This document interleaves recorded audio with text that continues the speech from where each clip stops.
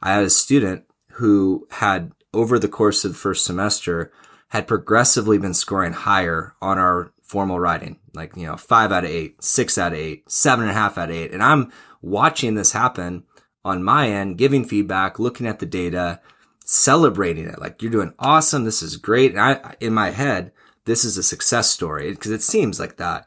And then I go, because we have a tracker where they're reflecting each time they do this and engaging with reflection. And I go back and look at their reflection sheet over the course of the semester, and they're saying, I failed. I still failed. And their mindset of the semester was, I can't figure out a way to be successful.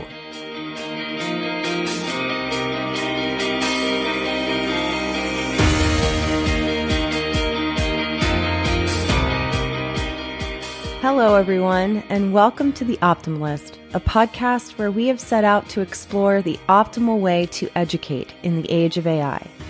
If you're new here, I am Sarah Candela, your host through this exploration of the elements of human flourishing. Marcus Luther is a 12th year high school English teacher. He's also the co-creator of the Broken Copier podcast and the Substack newsletter of the same name, both with a focus on teacher-centered topics from the perspective of teachers themselves. I know Marcus as the guy who posts a lot of handwritten classroom work on Twitter, namely a lot of samples of student reflective work.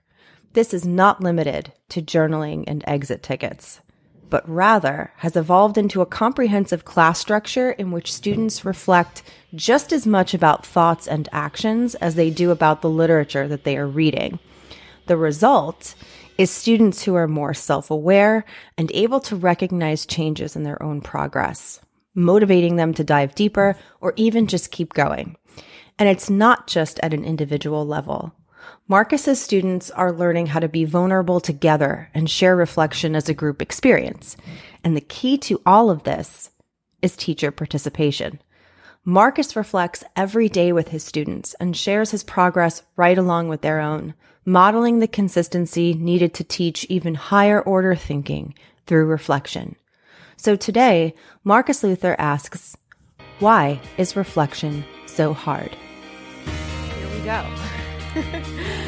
I'm going to just go straight to leading us into opening this discussion because I want to get into the meat of it. So when you think about the position you have now and the role that you've created for yourself, or reputation rather, I would consider it a reputation that you've created for yourself now on the internet and especially on Twitter, which is where I know you from, and the work that you have started to be known for. I'm assuming that that's the work that's the most important to you, the stuff that you share and the stuff that you talk about. So what is it that you would define as the important work that you're doing now? And what has influenced your path up to this point? Thank you for that question. And I think one of the biggest things that I've experienced the last couple years in sharing more of what we're doing in our classroom with others, including online, is just like participating in that reflection actively as a teacher. And selfishly, like learning so much from other teachers along the way, which was something early in my career, was just kind of a foundational value. Started my career, rural Arkansas. It was originally through Teach for America, though no longer through that, and ended up staying in Arkansas for almost a decade. But there's like all these new teachers who were all over the state, and we talk all the time about like, what are we doing? And these are conversations, of course, that were happening in our buildings, but we also had this network that was outside of it. And I think I just never went away from that need, and just joy of talking about teaching with other teachers and really finding that valuable in our own classroom. And then, of course, hearing from others that it felt good to be able to say, the teaching's a team thing, that we are all in this together. And if something's working in my classroom, here you go. And, that was just kind of what I was normed with at the beginning of my career.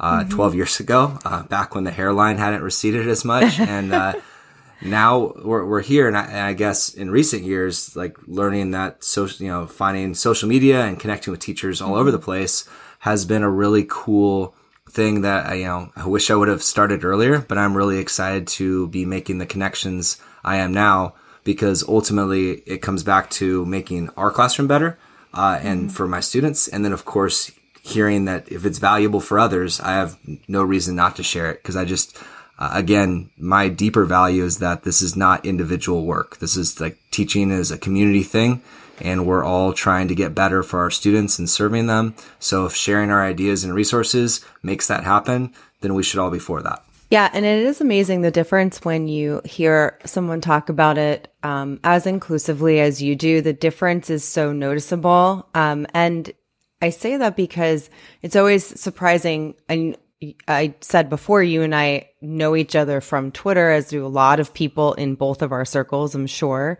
But it is amazing when you do think how tiny the population of educators or professionals in any field are. I mean, to us, that's our whole community is coming from. If they're outside of our actual school, like that's where everyone's coming from. But when you do talk to people in the school building, so few of them are even on something like Twitter. Or if they are, they're not really actively thinking about it as far as communicating with people one-on-one. And that always is, as I've gotten deeper and deeper into this kind of like outward networking and collaborating and sharing and friendships and all of that, it is always wild to me to think like most people don't ever have any contact with this at all. And it really truly is life-changing as far as beyond your school building, and we have that access now. No, I 100% agree. And I don't blame anyone, because a lot of times, like, for me, this is also just like a hobby. I enjoy thinking about this. I enjoy talking about this, such as this conversation. And it's happening outside of, contracted hours. So as teachers, we have a lot on our plates. And I think this gets back to like the reflection part too. Everything that we really find valuable a lot of times comes across as this extra thing, like this one extra thing, whether it's reflecting ourselves as teachers outside of work hours, or in our classrooms when it's not one of the things that you're going to get hammered for not doing. Like, it's an extra thing for a lot of teachers, and those extras get pushed out when you don't have enough time and resources, which is the case for so many teachers right now and has been for some time. Yeah. And I like that you're bringing up right away this, just the phrase one extra thing.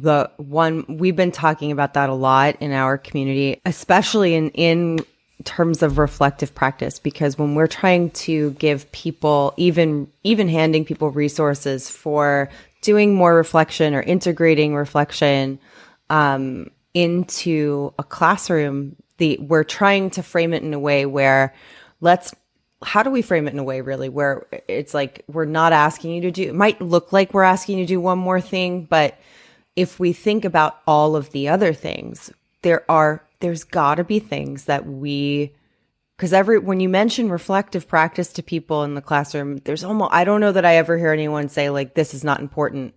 Everybody's doing it in some way, even if it's tiny, and wishes that they could do more of it, but can't find that space. And so my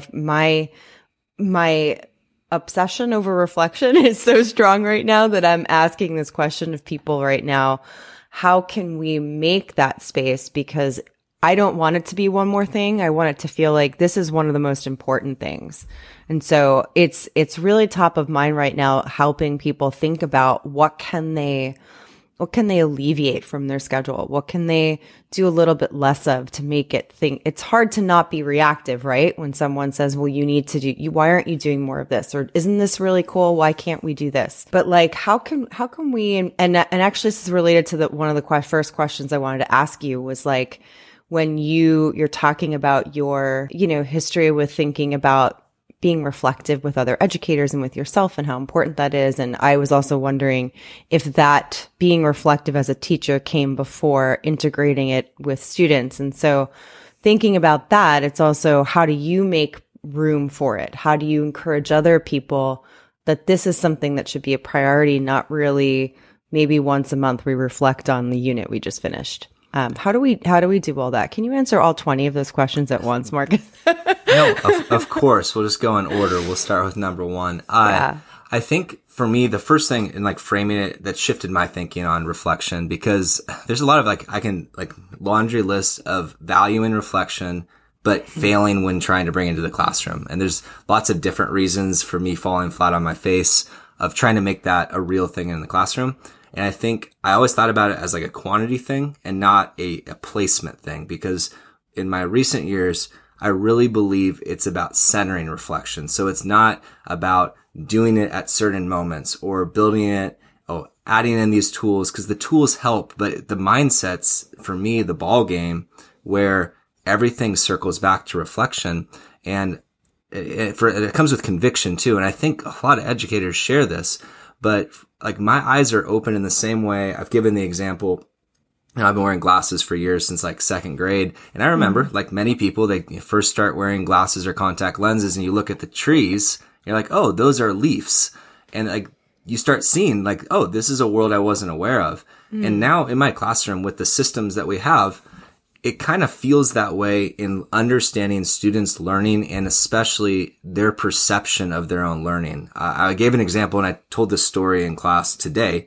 I had a student who had, over the course of the first semester, had progressively been scoring higher on our formal writing, like, 5 out of 8, 6 out of 8, 7.5 out of 8. And I'm watching this happen on my end, giving feedback, looking at the data, celebrating it. Like, you're doing awesome. This is great. And in my head, this is a success story because it seems like that. And then I go, because we have a tracker where they're reflecting each time they do this and engaging with reflection. And I go back and look at their reflection sheet over the course of the semester, and they're saying, I failed. I still failed. And their mindset of the semester was, I can't figure out a way to be successful. So we had a conversation from there, of course, and like there's a whole follow up. But if I was just looking at the numbers and the data, I would have had no clue how that student saw their own learning journey. And that for me is the game changer, is by embedding a system of reflection and engaging with it authentically and frequently and collaborating. Like, we just had an activity today in class where they annotated their own reflections and we talked about them and I responded to them. I love that. Like for me, it changes the way I understand how students are experiencing their own learning. And in that way, it's centering their voice and their perception rather than my own. And just in the example I gave, my own was not accurate. And I think as teachers, it's really hard to understand how students see themselves as learners. Mm-hmm. And my only solution to that has been centering reflection, not just doing it or adding it, but centering it in the classroom. Yeah, I love that phrase. I'm going to steal it and use it every day now, centering reflection. I love it because I always say, I'm always talking about incorporating, integrating, but that's even, I think, better when you're thinking of an individual. I think you can integrate it into a school or a district, right, at that level, building level, but you want it at the center, the heart of the classroom. I'm thinking now, as you're talking about the way, especially like real time today examples of what you're doing with students, what is their reaction to that approach to, it is a sort of assessment. It's a self-assessment in a way. And I think it combines sort of cognitive and emotional, all sorts of things into one. And that's one of the things that I love when you really start to get yourself into what is reflection and you start to really think about it and do it and practice it, see the results of it. I think that's what it has the power to do. It brings together that cognitive. We think about where is SEL in our building. It brings that into the picture too. And we have such an opportunity in centering reflection to really take care of so many of these little elements that people do say, where am I going to have the time for this? Or like, this is an extra thing that I have to do. I only do it once a week. But when we do think about the power that you're just, describing from one day, I'm wondering, do the kids see that difference when they do something like this in your class versus maybe a class that they don't like? Do they voice that to you? Do they notice like, what is the difference between when I reflect and when I don't reflect? Oh, they're pretty, like, to start this year when we start setting up, because these systems, and I think that is important to have a vision of working backwards from where we are today, where like, end of the semester, we have all this work with reflection we built up to have these conversations. There's the front end of that where they walk in and they haven't been reflecting regularly on their learning. That's new for my classroom, and except for recent years. And students will a lot of times be surprised when you respond to what they say. And they're like, oh, you're reading this. And I remember that too, I think, it's something that also and I've even messed up on this recently, where you have to teach it. It's a skill, and you have to give exemplars and say, like, this is what we're looking for, and this is what a good reflection looks like versus one that really isn't as valuable. And let's look at some examples and talk about it. And I think that being aware that students need support with reflection to get there. It's not just about creating that space and that, that extra box at the end of the assignment or the exit ticket. It's about valuing it and how you talk about it, communicating expectations with it. And then, of course, the biggest thing is responding to it so they feel like it's valued. Like no one likes submitting surveys and reflections and sending them out into the ether and never seeing them again. Right. And for me, the big thing is also students are surprised, or it's like they walk in the next day and I've got the results, the collective results on the screen, and not just to show them, but to talk about it and to say, okay, if you were the teacher and this is the reflective data you're seeing, what would you do? And having the small group conversations and then whole group. And at first it's weird. Like you said, like it's not something that's normal, but then it normalizes itself. And then the written reflection is almost secondary to the conversations that they have with each other about their learning. And I think the other way that transforms the school year, you think about students, like for me, high school students, and they've got 6 other classes, they've got these jobs and extracurricular responsibilities, they got all these other things. And even though we think about our classrooms all the time, and it feels like this really clean narrative, this is like, we know what's going on. Right. They've got all these interruptions. We almost lost a whole week of the snow recently. And and the reflection is the glue, and that makes the different things we do come back together. It puts it in one place. It's seamless in a way, especially when you're trying to do different things. Like we have different genres of writing and different projects and different units and books, but the reflection space is the same one for us, and they keep coming back to it. And I believe firmly that helps unify and make coherent our journey in our classroom for students who have so much going on. And I think it's our job as teachers to help them see their coherent learning journey in a way that's accessible to them. And for me, that's the only way I know how.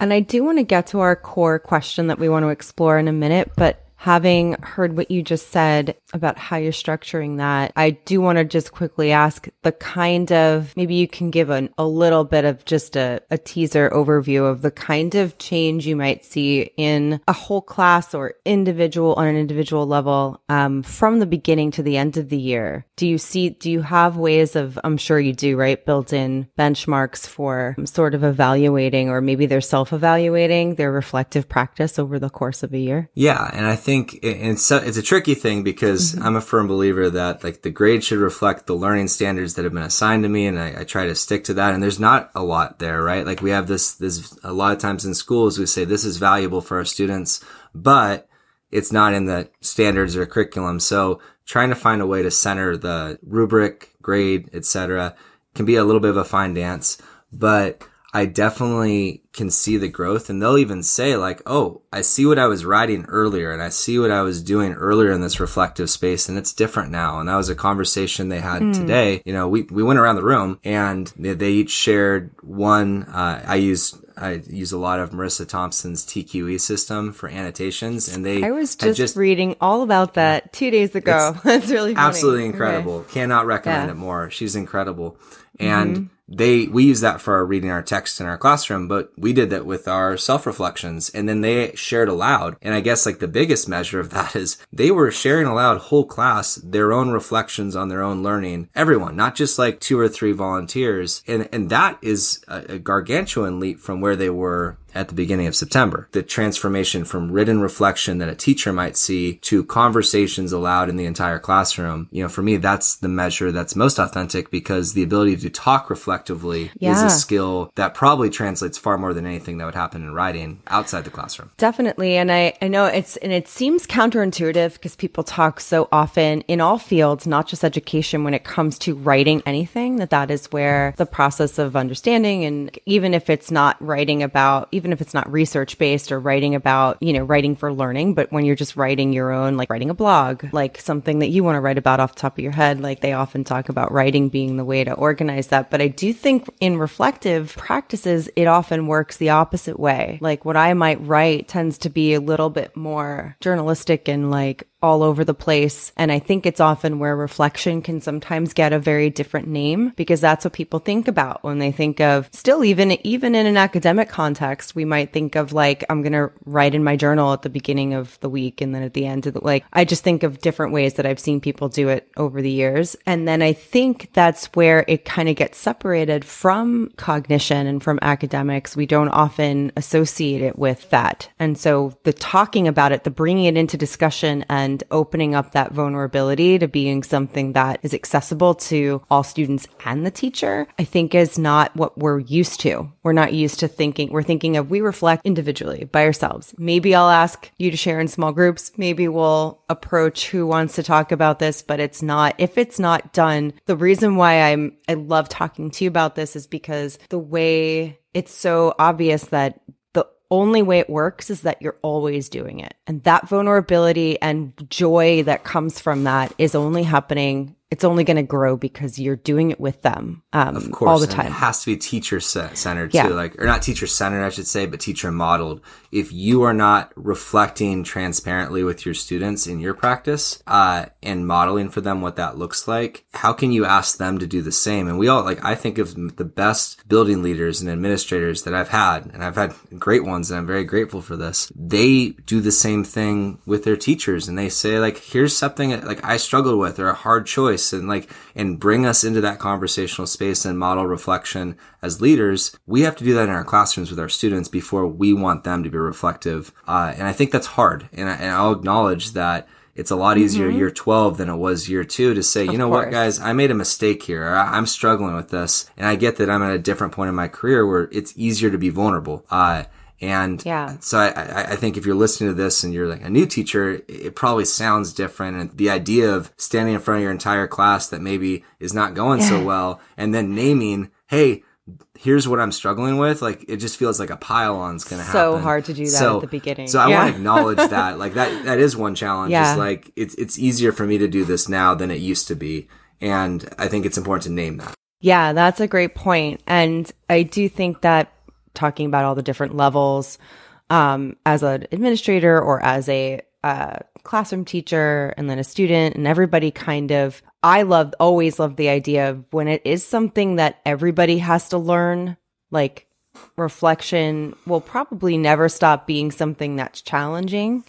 That's something that I love about it. It's always going to be different. What class you're in, what stage you're in, how old you are, what you're going through in life. It's always going to reflect what it is that you're doing at that moment. But it is kind of cool to think about that in terms of what makes us avoid it. And so today we wanted to explore a little bit about why we do kind of shy away from, maybe one of the reasons is not thinking that we have time, but one of the reasons for not thinking we have time is not the time itself, but maybe the effort that might go into establishing something. What does this mean? Is it something that I'm going to have to, like you were mentioning first year or beginning teachers, how much of myself is it going to take to model this, to make it worthwhile for students to then be able to succeed at on their own or feel like they can share. And so the question we wanted to explore was, what is it that makes reflection so hard? Because even if we remove it from the school setting and think of ourselves individually, we don't like looking in the mirror and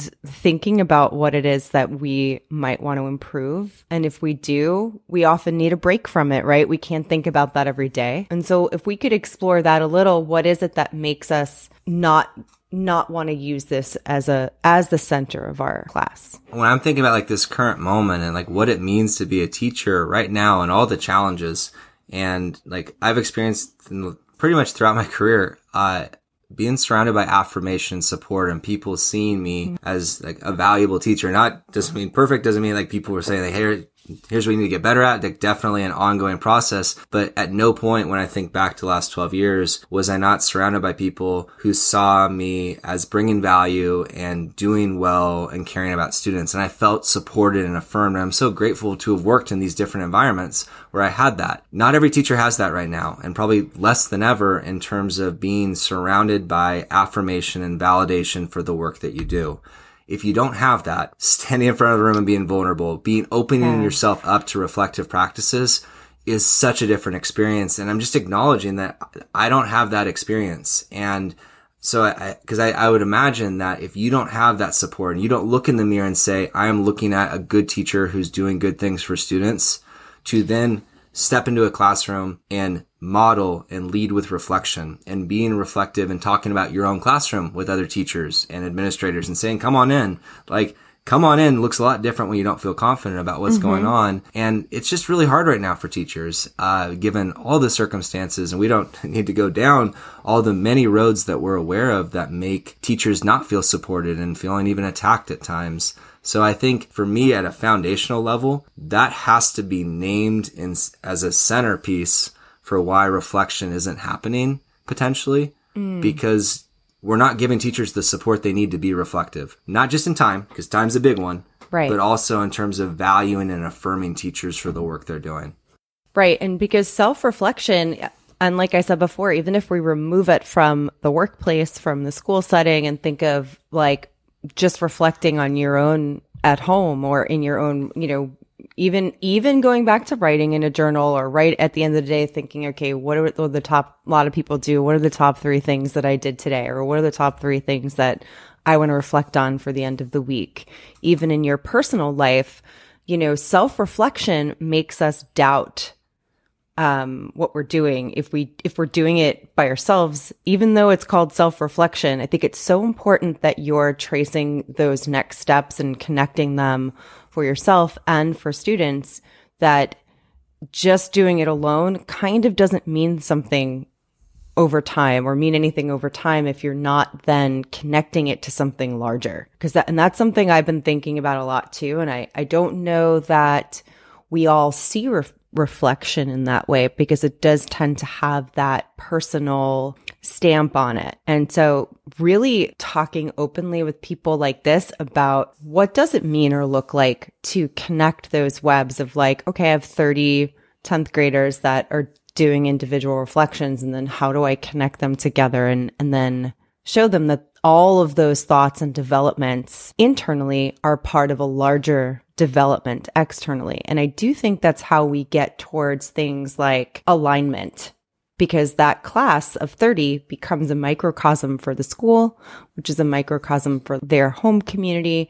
How do we all take self-reflection that might make us feel vulnerable and doubt ourselves and turn it into an activity that winds up connecting and aligning us in goals and values? Yeah. And I think the follow-up from reflection is probably another challenge. There's a so what as a teacher in that, okay, I got all these great reflections from students. What do I do?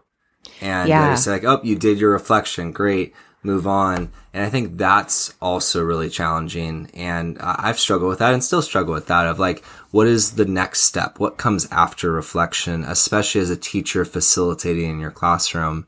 And I would imagine like that's where you might say, oh, I did this reflective activity. I added it to the end of my worksheet. I looked like everyone gave their responses. Maybe I talked with someone about the results, and then I went back to my normal. And I think that's where I would imagine that next step can be either intimidating or just like really challenging to navigate, especially again, if you're new at it, or new in your content area, or in an unsupportive place where you've just got too much on your shoulders already. Yeah, you just reminded me of something I was going to mention earlier when you were talking about student work. But and also the sort of maybe preconceived notions that people do have about reflection. But that idea of it, we're used to knowing that it's important and feeling like motivated to use it and do it and ask reflective questions, but maybe we're kind of just putting it at the end of something. And then because the teacher we're not really doing anything with it. We're just kind of we might be reading it, but we're not actually giving feedback back. Like you say, your kids are shocked when they come in the next day and you're like, here's what happened in this class yesterday. But I don't think that we don't, as a whole, see reflection as something that we then talk back with, that back and forth. And I think there's a level of surprise there, like when you do see that, which is what you're, and I just have this like idealistic view of what it would look like for a whole school building to be. I'm starting with one school. That's my ideal. One school. If everybody were thinking in that manner that you are describing of, that makes you take reflective practice a little bit more seriously, I think, if you know that, oh, this is not just staying in this notebook, or it's not just me answering 5 little checkpoints at the end of this exam. Someone's going to read this and think about it as a whole in terms of my growth. Yeah. And I think now, like from the teacher lens, because I think many teachers have filled out many a reflective form or evaluation, pre-reflection, where you don't feel like, you feel like you're doing it to check a box, or you're doing this to fill out this form that's not tailored to your own classroom. There's no follow-up conversation. And I think that's where we have to make it better in our classrooms. But like, I like to, like what I do with the same reflective practice that students fill out for every assessment or formal writing assessment, I do the same thing with myself. So I have my own Google Doc that mimics theirs, parallels theirs. And I reflect on my process of how did I do as a teacher this unit, and like what were the steps and choices I made. And then on the data and the feedback, like what did I learn from their results, and what do I want to take with me going forward? Like I find that document over the course of a year way more valuable than any standard form of reflection or evaluation that I've filled out countless times throughout my career. And I would love to have, I think, a conversation with, a colleague or an administrator, or of course with students, because I'm transparent with it with students. Like for me, that is what authentic reflection looks like, is that it has to have that next step. It has to be integrated into conversation, into future practices. It can't be a dead end. And I think most reflections we have are dead ends. They're the last step. Mm-hmm. Just do this one more thing, and then you're done, and we move on. It does feel in the moment like it's a closure. I mean, I used to do it myself even, and I'm thinking about, when I was a beginning teacher and I would add certain things to certain assessments, or even at the end of class or beginning of class. And it does feel like there's like a closure to it. Oh, good. I asked that question. But when you think about what's the purpose of it, and sometimes all it takes is one kid to ask, why did we have to answer that question? Or, hey, why did you want to know about my XYZ? And I'm like, I don't know. Why did I want to know about that? And that would make me think, what is the action that I want to result? What is the result there from asking that, rather than it just be a tidy little bow to tie on the end of this to have them end the assessment with thinking about something. And it goes, like you were saying, goes the same way if I'm asked to fill out something as a teacher as well. Like, I want to know what am I doing with this, or what should I be thinking about next? And that brings me to just one or two of the things I had throughout this question of why is reflection so hard on Twitter over the last couple of days. And one of the responses was the lack of knowledge around next steps. And it's also tied to a second one of, which was unclear definitions of success. So you've just, without me even bringing that up, you've confirmed that lack of knowledge around next steps is 100% something that I think everyone doesn't know how to approach, or you really have to think about what is the action that, unless I'm able to help motivate, because I think the self-motivation part of it is a big thing in reflection, right? If you're integrating it or centering it. I think eventually knowing the next steps is something that we can build on. I don't know if I'm thinking about this in the same way that you do.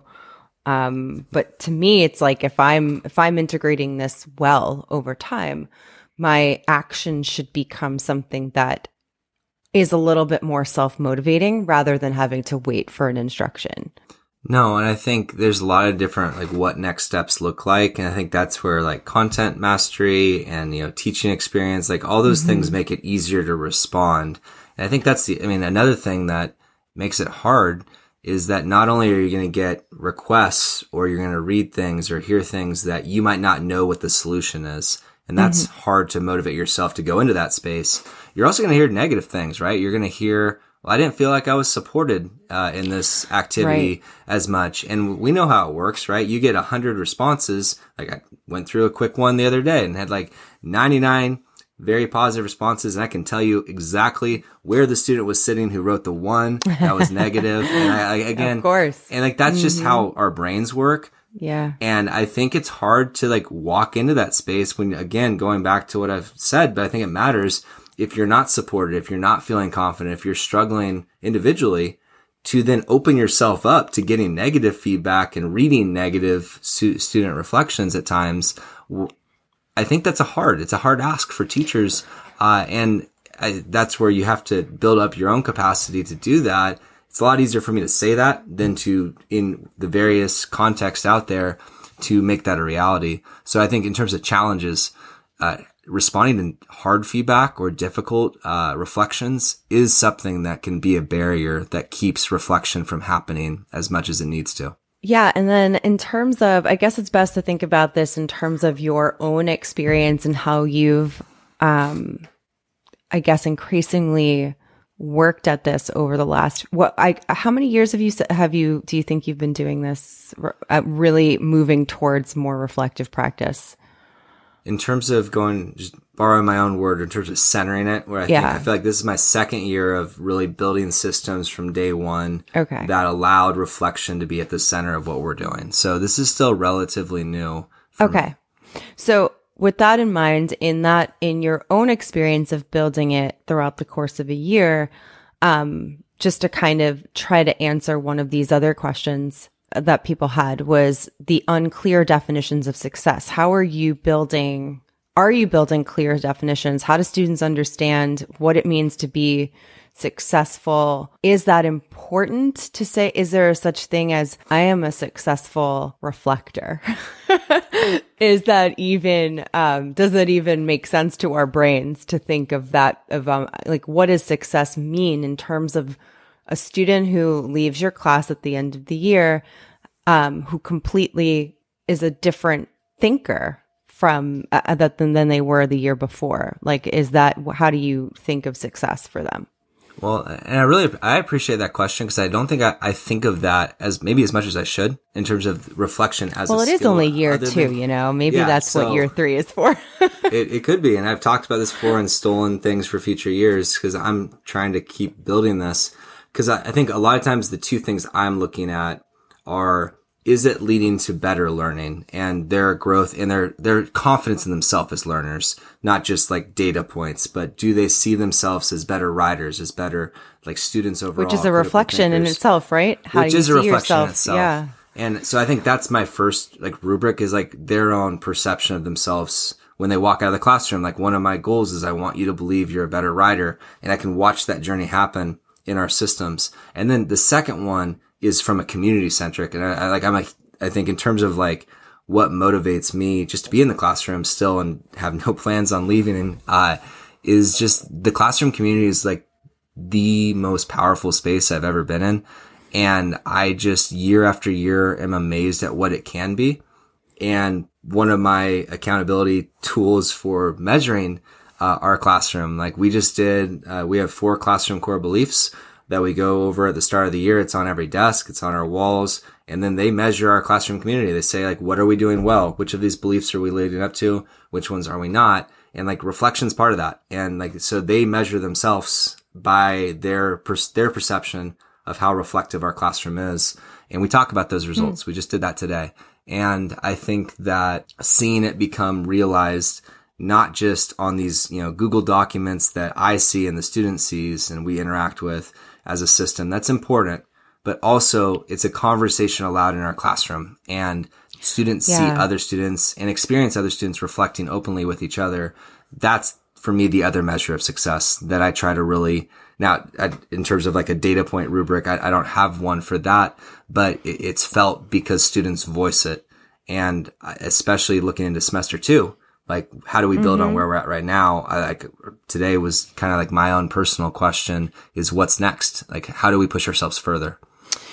And there very well could not be an answer to this, but or the answer could be no.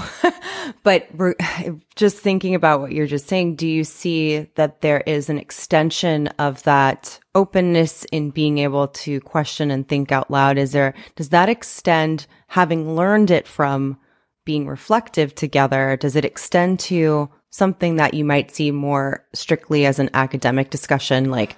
We're talking about characterization, we're talking about a novel, and are they more open to, in some way, asking questions about what they're reading or learning than you think they maybe would have been a few years ago before you were doing this?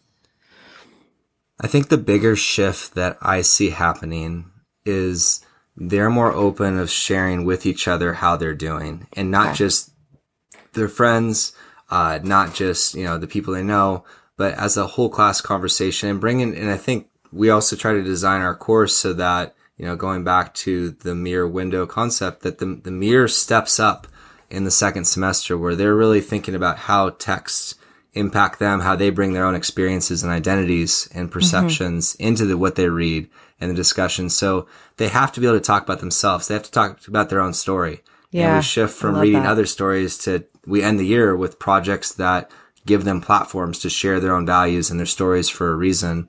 And I think of the critical thinking and metacognition that's built into reflection as being walks hand in hand with that end goal of, I want you to leave this classroom better at telling your own story, because at the end of the day, that's what matters. That's what translates beyond just like the next grade level. And knowing English, how to do that, right? Knowing how to communicate that. And it's an ongoing story. It's not a fixed point. Like it's not something that you just say, okay, I'm done. Like you're constantly revisiting it, which is what we're doing with our reflection all year. So, and I appreciate that question, because it makes me think about how to kind of like name what we're doing a little bit more intentionally. The way you're describing that process also makes me think, like, even just reflecting all year, whether it's you talking about it or anybody else, it's, I think about how I've seen so many critiques of, or just expressions of exhaustion over the personal narrative essays in recent years, of students saying, how many times do I have to write a personal narrative for my English class? And I do think it made me laugh, because I do think of, like, I taught a lot of, I taught all the grades in high school, but I did do a lot of 11th and 12th grade college prep classes at one point. And even when they got to 12th grade, part of what they were writing was a personal narrative. And I think of, wow, they're doing that from 9th through 12th, but how do you not make that feel tired?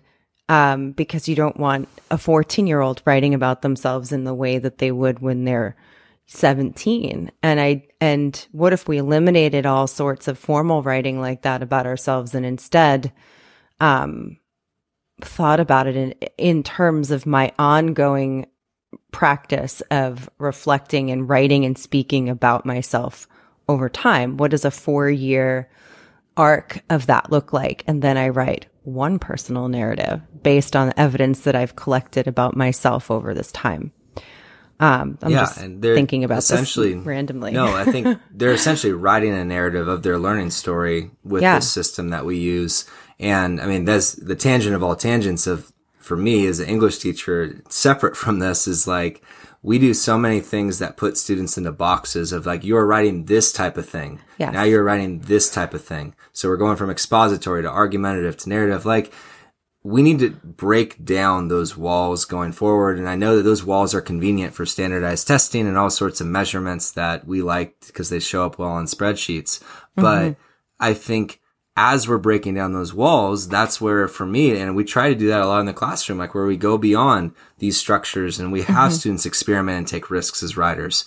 For me, part of being confident breaking down those walls and pushing students in that way is I have this system of reflection where I can see how students are experiencing it, and I can kind of adjust and shift based on how that's going. And I don't feel like I'd be as confident trying out these new things in the classroom, especially with writing, for example, if I didn't have a good measure of how students saw their own experience. So I think as a teacher, reflection and building it into your classroom just lets you do more things in a way that's supportive to students. And I think that is a benefit I probably never even voiced until this conversation. So thank you. I like to hear that. I felt it. I just didn't think about it that way. And I would like to say that I'm hoping that anybody who listens to this, and no matter what discipline that you're teaching in. It doesn't matter what grade level or subject. I'm hoping that what I'm about to say we can think of as able to apply to any area, because if I do think about it, I think it probably is true if you think about your own discipline and subject or grade. But I taught English for 15 years. And so that makes it a lot easier to talk to you because I understand exactly how you're incorporating it into your subject. But when you're talking about the experience of reflection, helping students to understand the context of what they're reading, as far as what's the most important is understanding how they fit into that overall narrative. It doesn't matter if they, memorize the character development of 15 books over the course of however many years, which was something, I won't get into that part, but it was something that was always an external struggle of mine when I was teaching, because so many people wanted everything to be about, well, it's the novel, that the text that's important. And for me, I can't remember who said it now, but it echoed the thoughts of many other writers as well. But the idea that, I wish I could remember the author, but somebody said it really well, that when I write something, when I publish a novel and put it out into the world, and I think about students studying it, even college students reading it and writing a paper, I want to tell them, who cares what I think?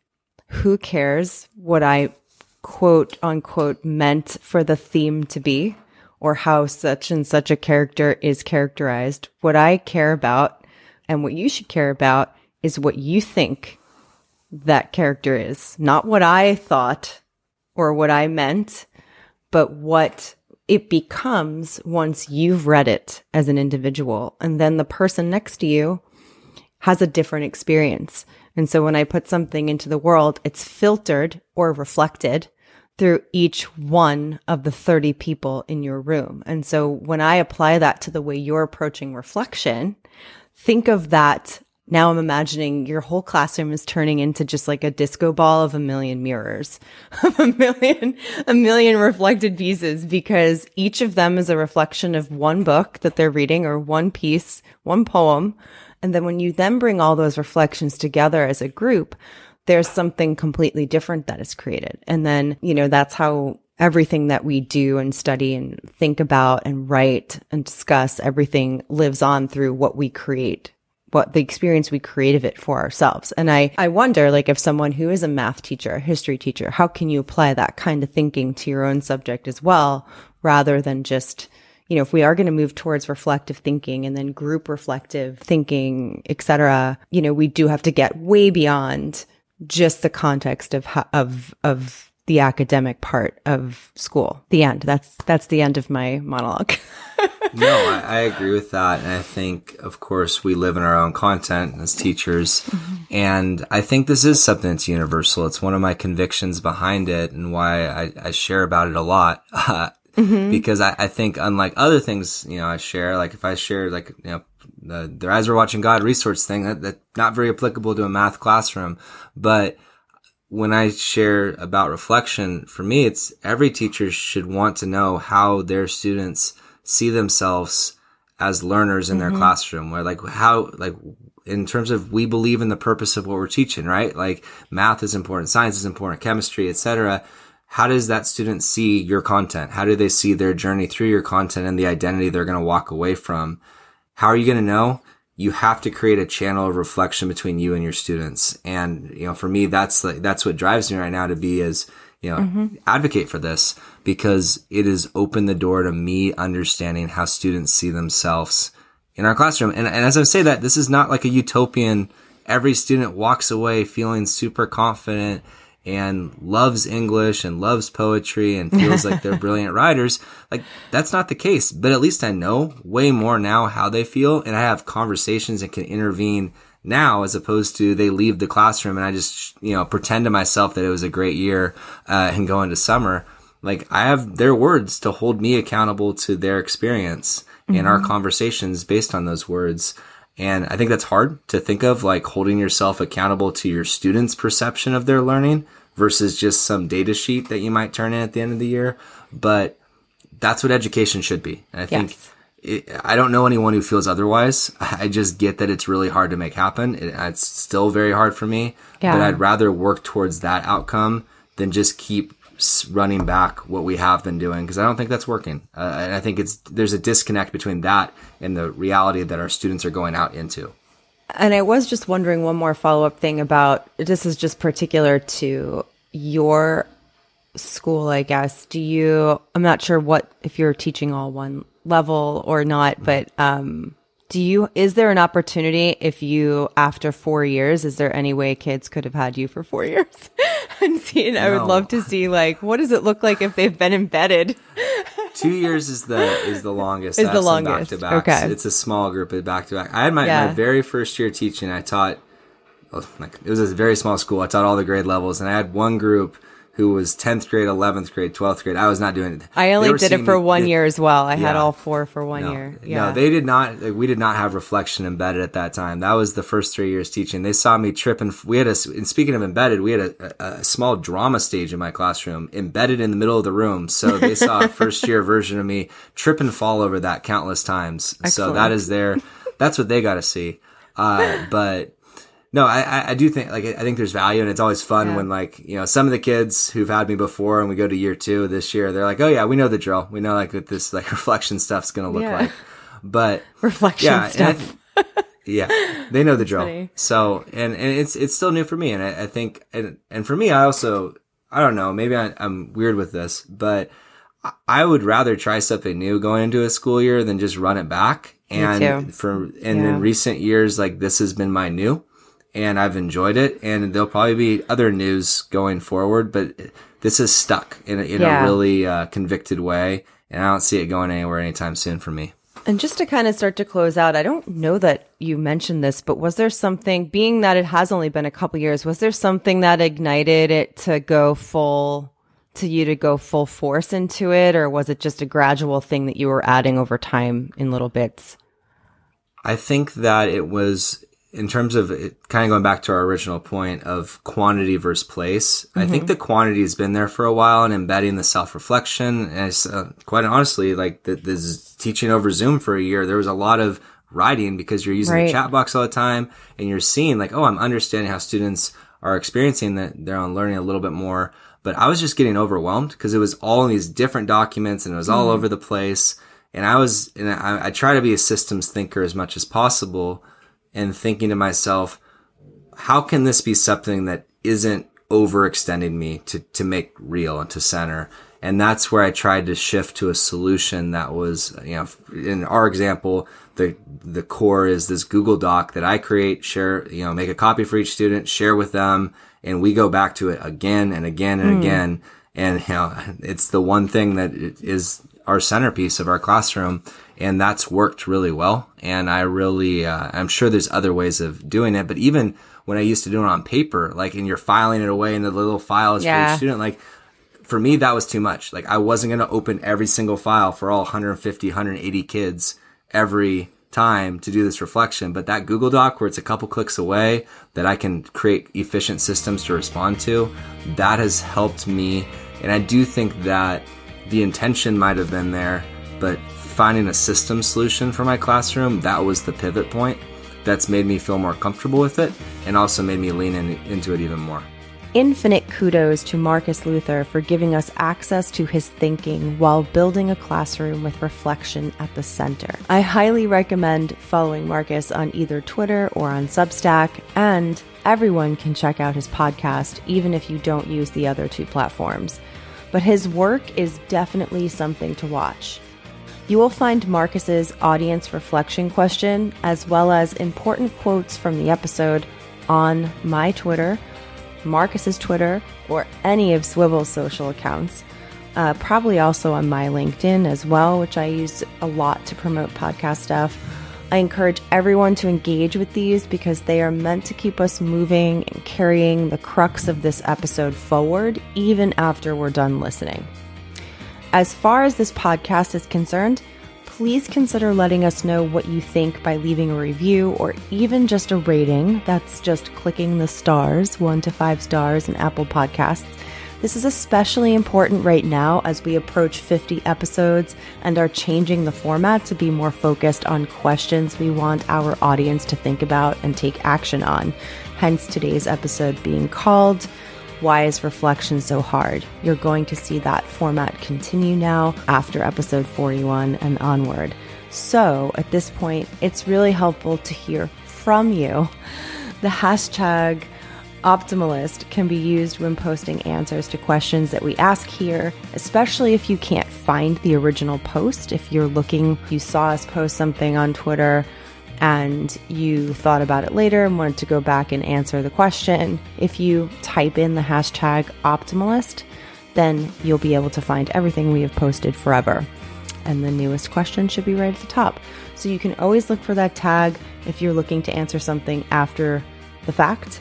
And then I'll be sure to see it always. You can also reach me on Twitter at scandela9. That's Candela with one L. And if you must reach out to me privately and you don't want to DM me or you don't have the ability to DM me, I can be reached at sarah@swivel.com.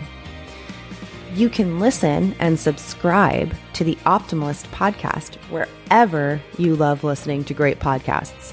New episodes are released every Wednesday, and links to all of these resources are always available in the show notes. The Optimalist podcast is brought to you by Swivel. At Swivel, we understand that the biggest challenge in education is the rate of change. To learn how Swivel can help you be more reflective, engaged, and adaptable, visit swivel.com. You can also follow us on Twitter and Instagram. A quick reminder before I go today that Swivel's newest device, Mirror, is entering into its second demo program cycle. Mirror is an AI-powered self-reflection tool that helps students and teachers both supercharge and regulate their reflective practice. We believe that the higher order skills that we all need in the age of AI are going to rely on our level of self-awareness and our ability to better manage our emotions, work habits, choices, relationships, and learning. And we're using AI to help us do that. Basically, Mirror is where we want you to meet your potential self, your best self. So click the link in the show notes to sign yourself or a colleague up to be a part of this incredible opportunity. Basically, we send you a free mirror to your school and you use it with some light guidance from us over the course of 30 days. And then you tell us what happened. It is easy.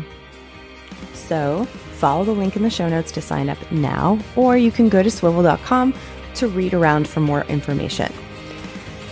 Thanks for listening to The Optimalist this week, and I will be back next week with a whole new conversation.